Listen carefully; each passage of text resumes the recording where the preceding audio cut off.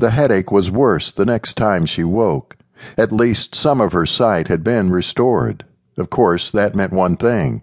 3 Crescents was back. Justine struggled to a sitting position and used her sight to look around. The science leader was not alone. There was another Culsat in the room, floating a few meters away from 3 Crescents. The kinetic radiation in him was much stronger than that in the science leader. 3 Crescents typed, "You have completed your sleep cycle. Cooperation will resume now." "Good morning," Justine said, and watched as the 2 Culsats signed to each other. 3 Crescents turned back to the computer. "Irrelevant information. We require specifications of your home system, population, location, technology level. Describe your understanding of the gift. Do you possess the final component?"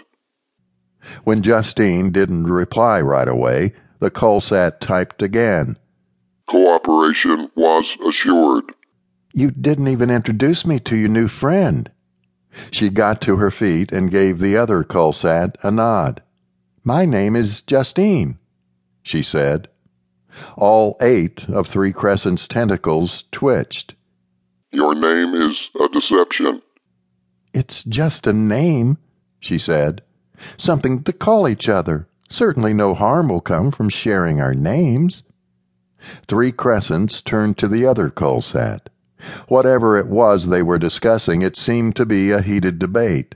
By the end of the conversation, 3 Crescents was quivering.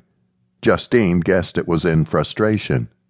He moved away from the control panel, and the other Culsat approached. "I am ship leader Longfingers on 2 of his limbs. We have analyzed your confession.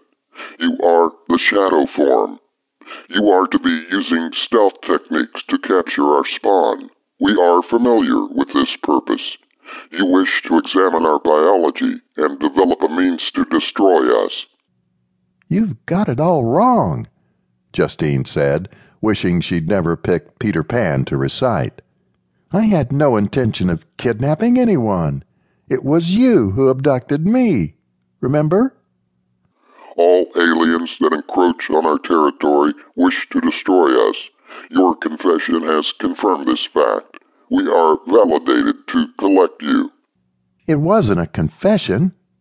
Justine had to restrain herself from slapping the glass. That would only demonstrate that she was capable of violence, and it was imperative that she be as diplomatic and politic as she could.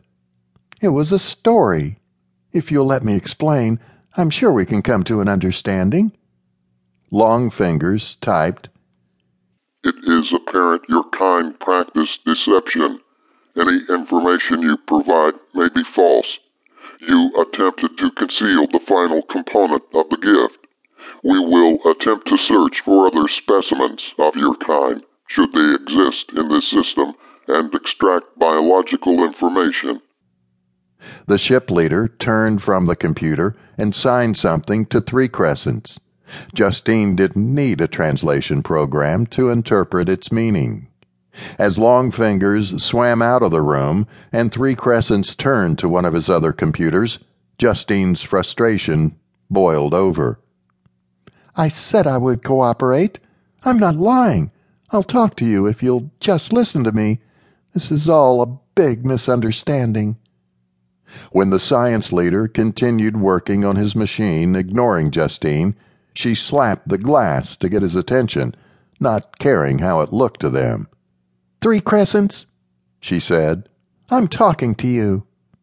He turned around, and a ripple went through his body as he stared at Justine with those large eyes of his. Finally, he propelled himself to the translation control panel and typed, "I have never offered my identifier."